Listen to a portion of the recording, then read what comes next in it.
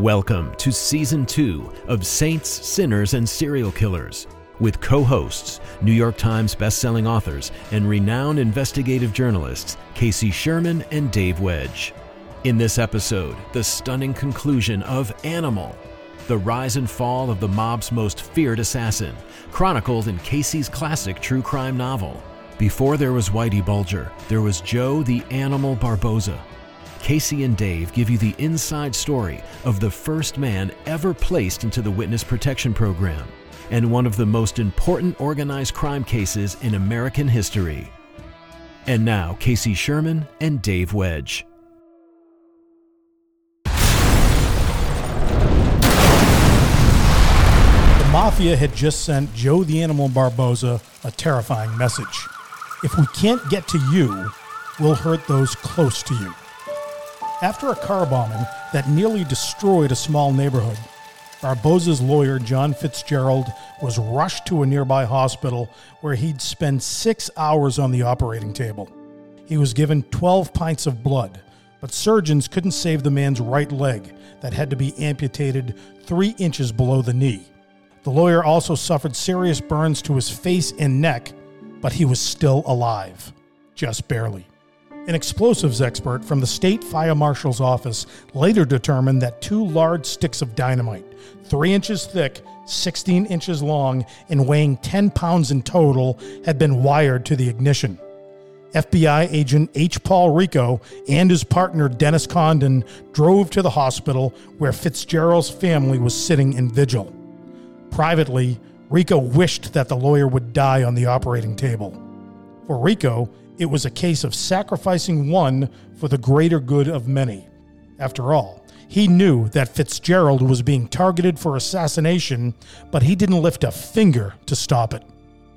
The bombers were friends of Barboza's, now turned enemies. Francis Cadillac Frank Salemi and Stephen the Rifleman Flemmy, who just happened to be a top echelon informant for the FBI. But the attack on Fitzgerald was carried out in an effort to intimidate Joe Barboza and prevent him from testifying against Mafia godfather Raymond Patriarca. But it had the opposite effect on the Animal. The bombing only strengthened his resolve to bring Patriarca down. Barboza's attitude was this: if I can't get that motherfucker with my bare hands, I'll get him with my mouth. The trial for Raymond Patriarca and his co-defendants, Henry Tamelio and another gangster named Ronnie Casesso, began in early March 1968 in Boston. On the morning of Barboza's scheduled testimony, as many as 5 Mafia hitmen were positioned outside the courthouse with orders to kill the Animal before he made his way inside the building. One assassin, tucked away on top of a nearby office building, covered the courthouse steps with a sniper rifle. Another killer tried to slip into the courthouse disguised as a police officer. A member of Barboza's protective service had discovered 500 pounds of nitroglycerin that the mob had planned to use to blow up his security convoy. But U.S. Marshal John Partington had them all fooled. He had smuggled Barboza into the building under the cover of night, 3 full days before his testimony was about to begin.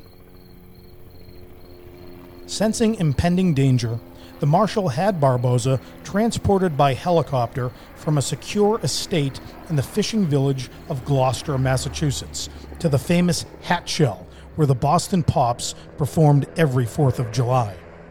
To avoid unwanted fireworks, Partington surrounded Barboza with 8 heavily armed marshals during the short walk from the helicopter to the armored van. The U.S. District Courthouse resembled a military barracks, with bomb-sniffing dogs patrolling every floor. Barboza and Partington slept on cots in a basement storeroom that had been reinforced with steel plates, waiting patiently for their names to be called.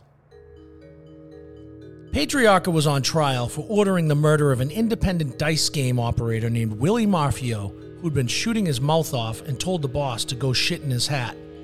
As an unindicted co-conspirator to murder, Barboza told the jury that he had been recruited by the mob boss to whack out Marfio. Patriarca wanted him killed, the Animal told the court. There were a lot of discussions about how we were going to do this. They suggested we use a meat truck and wear white coats to look like delivery men. We'd use a dolly and walk into the place where he hung out. Marfio got whacked, and basically everything that Barboza said on the witness stand was true. The jury was handed the case on the 4th day of trial. The animal was sent back to his storage room to await the verdict. If Barboza couldn't send Patriarca to prison, he had no doubt that the FBI would feed him to the wolves, but the verdict was guilty on all counts. The animal raised his beefy arms over his head like he'd just won the heavyweight title. "We did it," he yelled. "We did it." The Portuguese hitman from New Bedford, Massachusetts, had beaten the mafia at its own crooked game, but he still had a few more scores to settle. John Partington handed him a marshal's uniform and told him to put it on. He had to keep Joe alive for trial number 3, and deception was still the key. Barboza changed out of his clothes and was handed a rifle. Unloaded, of course. "You pretend to guard one of the real guards who will pretend to be you," Partington told him. "All right, Barboza, you asshole. Keep moving," the animal said as he pushed his decoy along. At his sentencing, Raymond Patriarca, the boss of all bosses in the New England Mafia, was handed 5 years in prison. This would mark the beginning of the end of the New England mob as we knew it.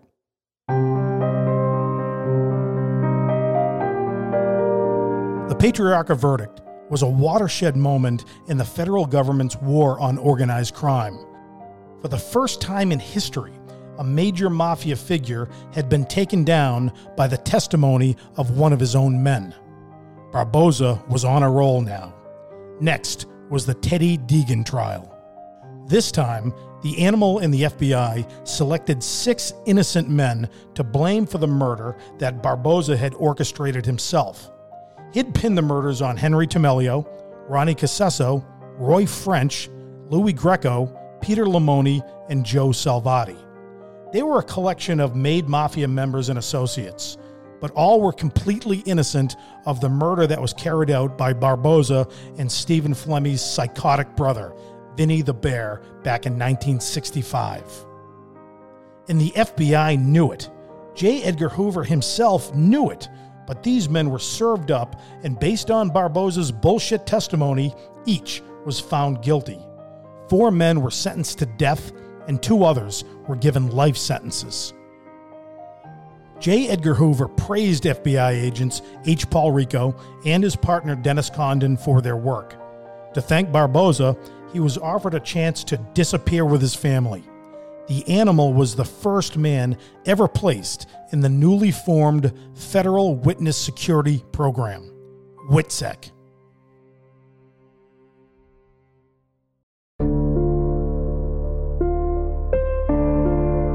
As if the story wasn't crazy enough, it gets even crazier now. Where could Barboza go without the mob finding him? Barboza wanted to go to Australia, but Hoover nixed the plan in favor of Northern California. They chose the sleepy town of Santa Rosa, California. With a new name, Joe Bentley, the animal was given a small place to live, and his wife and daughter were given elocution lessons to erase their thick Boston accents. Joe found work as a cook, but he missed the action. What the feds had not realized was that his nickname was still the animal. Soon, Barboza found himself back in trouble. He even put out an olive branch to his gangster buddies back home, saying that he'd recant his testimony for cash. Barboza fell in with a small-time hood named Ricky Clay Wilson, who was trying to move stolen securities, stocks, and bonds. One night, after meeting up with Wilson, Barboza left his address book behind at a bar. Wilson picked it up and was startled to find contact numbers for the FBI, U.S. Marshals, and the Justice Department. He then tried to lure Barboza to a wooded area where he'd confront him and kill him. But Ricky Clay Wilson had no idea who he was fucking with. "Listen, you fucking snitch. I heard about those guys you put on death row back east," Wilson shouted at Barboza. He then reached for a gun from his waistband. Barboza pounced on Wilson and wrestled him to the ground. The animal snatched the gun out of the man's hand and jammed it against his skull. Wilson made another move, reaching for a gun he had hidden in his boot. Seeing this, Barboza fired twice. One bullet tore through Wilson's left eye. the other traveled through his temple. Barboza then dragged Wilson's body deep into the bushes and dug a shallow grave. The story should have ended there, but there were witnesses. 2 young women who had come along for the ride. It may have been a disastrous oversight, or it may have been the fact that Barboza had never hurt a woman before. Either way, the animal let the girls live to tell their tale.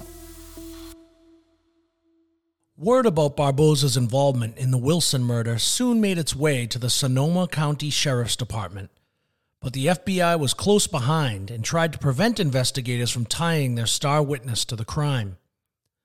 Assistant District Attorney Ed Cameron couldn't tell the good guys from the bad guys. When he flew to Boston to interview Barboza's old associates, his hotel room was broken into and his files were stolen. Cameron was convinced that it was the work of the FBI. Barboza was charged with the murder of Ricky Clay Wilson and put on trial in California in October 1971. Amazingly, both H. Paul Rico and Dennis Condon testified for the defense. Let me repeat, the FBI testified for the defense, supporting Barboza's claim that he killed Wilson in self-defense. Assistant DA Ed Cameron could not believe it. "We had a pretty good capital murder case," he told reporters in frustration, "and we got to the end and we're having FBI agents suddenly appear as character witnesses for the killer. They damaged our case to the point where we didn't think the jury would convict in a first-degree murder case." On December 13, 1971, Joe the Animal Barboza entered a guilty plea to a charge of second-degree murder, meaning that he'd only served 5 years behind bars. Barboza and the FBI had won again. While in prison, Barboza offered to testify for the government again, this time for Florida Congressman Claude Pepper's Select Committee on Crime. Dressed in a tracksuit, wraparound sunglasses, and with a cigarette dangling from his lips, Barboza told the committee that his former boss, Raymond Patriarca, had invested $215,000 in a horse racing track in Massachusetts. Patriarca's alleged partner in the deal was none other than Frank Sinatra, the chairman of the board. Sinatra didn't take the accusations lightly and was willing to testify himself. He marched into the Cannon House Building's caucus room. He was waving a newspaper over his head with the blazing headline, "Witness links Sinatra to mafia figure." "That's charming, isn't it?" Sinatra said angrily. "I'm asking someone to be fair about it. How do you repair the damage done to me by this bum?" Barboza went off at the mouth, and I resent it. Sinatra denied knowing Raymond Patriarca. The committee used the opportunity to press the legendary crooner on ties to other notorious mob figures, including Charles Lucky Luciano. I was introduced to Mr. Luciano by a newspaper man named Nate Gross from Chicago. Was that in Havana? Or was in it? Havana. Mm-hmm. Yes, in Havana. And obviously I knew who Mr. Luciano was because I'd read enough about him. Everybody else did. But that was the extent of my knowledge of Mr. Luciano. Sinatra was combative with the committee. One congressman whispered to another, "Who does he think he is?" "He must think he's Frank Sinatra," the other lawmaker replied. Barboza spent the rest of his time in prison working on his memoir. At one point, Truman Capote was attached to write it. He also spent a lot of time planning for his life after jail. Barboza considered going back to Boston and waging his own war with anyone who was left in the New England mob, including underboss Jerry Angiulo. Killing the animal was still a top priority for the mafia. La Cosa Nostra had placed a $100,000 bounty on his head. Jerry Angiulo reviled Barboza, but he also had much to thank him for. Angiulo had filled the power vacuum left by Raymond Patriarca after the boss was sent off to prison. In September 1975, Boston FBI agents sent word to their counterparts in San Francisco that Angiulo had dispatched 2 hitmen to the Bay Area to find out when and where Barboza would be paroled, and then set him up for the kill. The FBI also warned that Angiulo's men were planning for a public execution. Barboza was quietly paroled from the Sierra Conservation Camp in California after serving 4 years for the murder of Ricky Clay Wilson. His family had abandoned him, and he was given a new name, Joseph Donati. Barboza believed that gangsters in San Francisco were weak and primed for the taking. It wouldn't take him long to establish his bloody control over Northern California. Barboza shared his dreams with a friend who shared them with a man at the Hilton Hotel in San Francisco. That man's name was J.R. Russo. J.R. Russo was a legendary killer for the Boston mob. Jerry and Julo called him a fucking genius with a carbine. Russo was a strange dude, too. He liked to wear women's dresses around the North End. He said it was a disguise to trick the cops, but other mobsters wondered. But if they had something to say, no one dared say it to Russo's face. On the morning of February 11th, 1976, Barboza borrowed his friend's car to run some errands. That friend tipped off J.R. Russo, who caught up with the animal on Moraga Street in San Francisco. As Barboza placed a can of Spam and other groceries into the car, he noticed a white van barreling down the street. The sliding door of the van pulled open, and J.R. Russo, with a stocking covering his face, leaned out with a carbine pointed directly at Barboza's chest. The first bullet missed Barboza and ripped through the side of the car. The next blast struck him squarely in the chest, lifting him off his feet. Barboza fell to the ground next to the borrowed vehicle as the van sped away. Barboza spit blood. This time, it was his own. He closed his eyes for the last time. The animal was dead. Barboza's body was eventually shipped home for burial in his native New Bedford. "You're one tough son of a bitch," his brother Donnie said, staring over the casket. "You always told me how this would end. At least you're at peace now."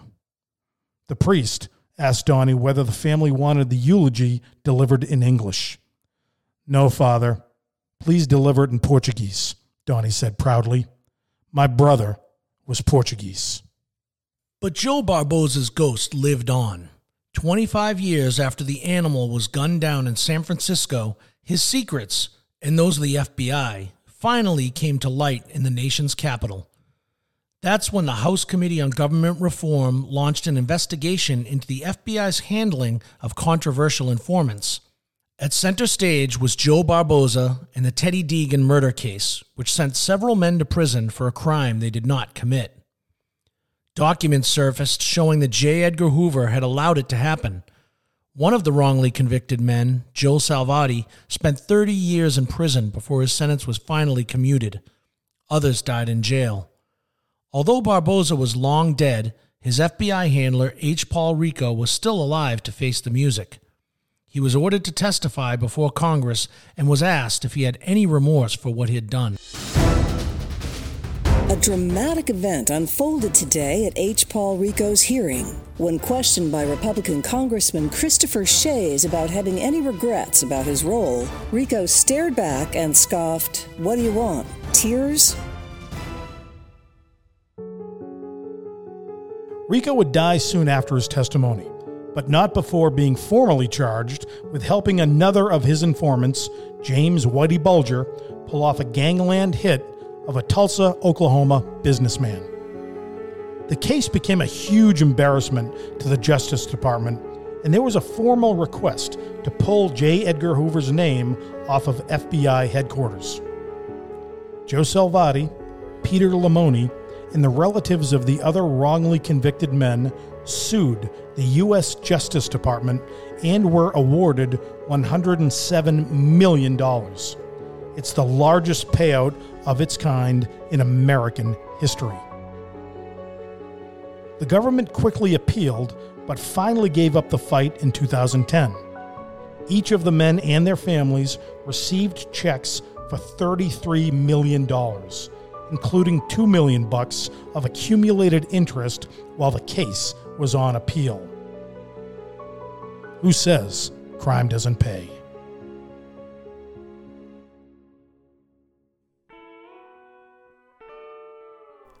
Saints, Sinners, and Serial Killers is a joint production of Mudhouse Media and Fort Point Media. Produced and edited by Mike Josha. Studio space provided by worklocalma.com. Original music by Chris Spagone. For more from the Mudhouse Media Podcast Network, visit mudhousemedia.com. And for the latest on their podcasts and all of the writing and film projects of Casey Sherman and Dave Wedge, visit fortpointmedia.com.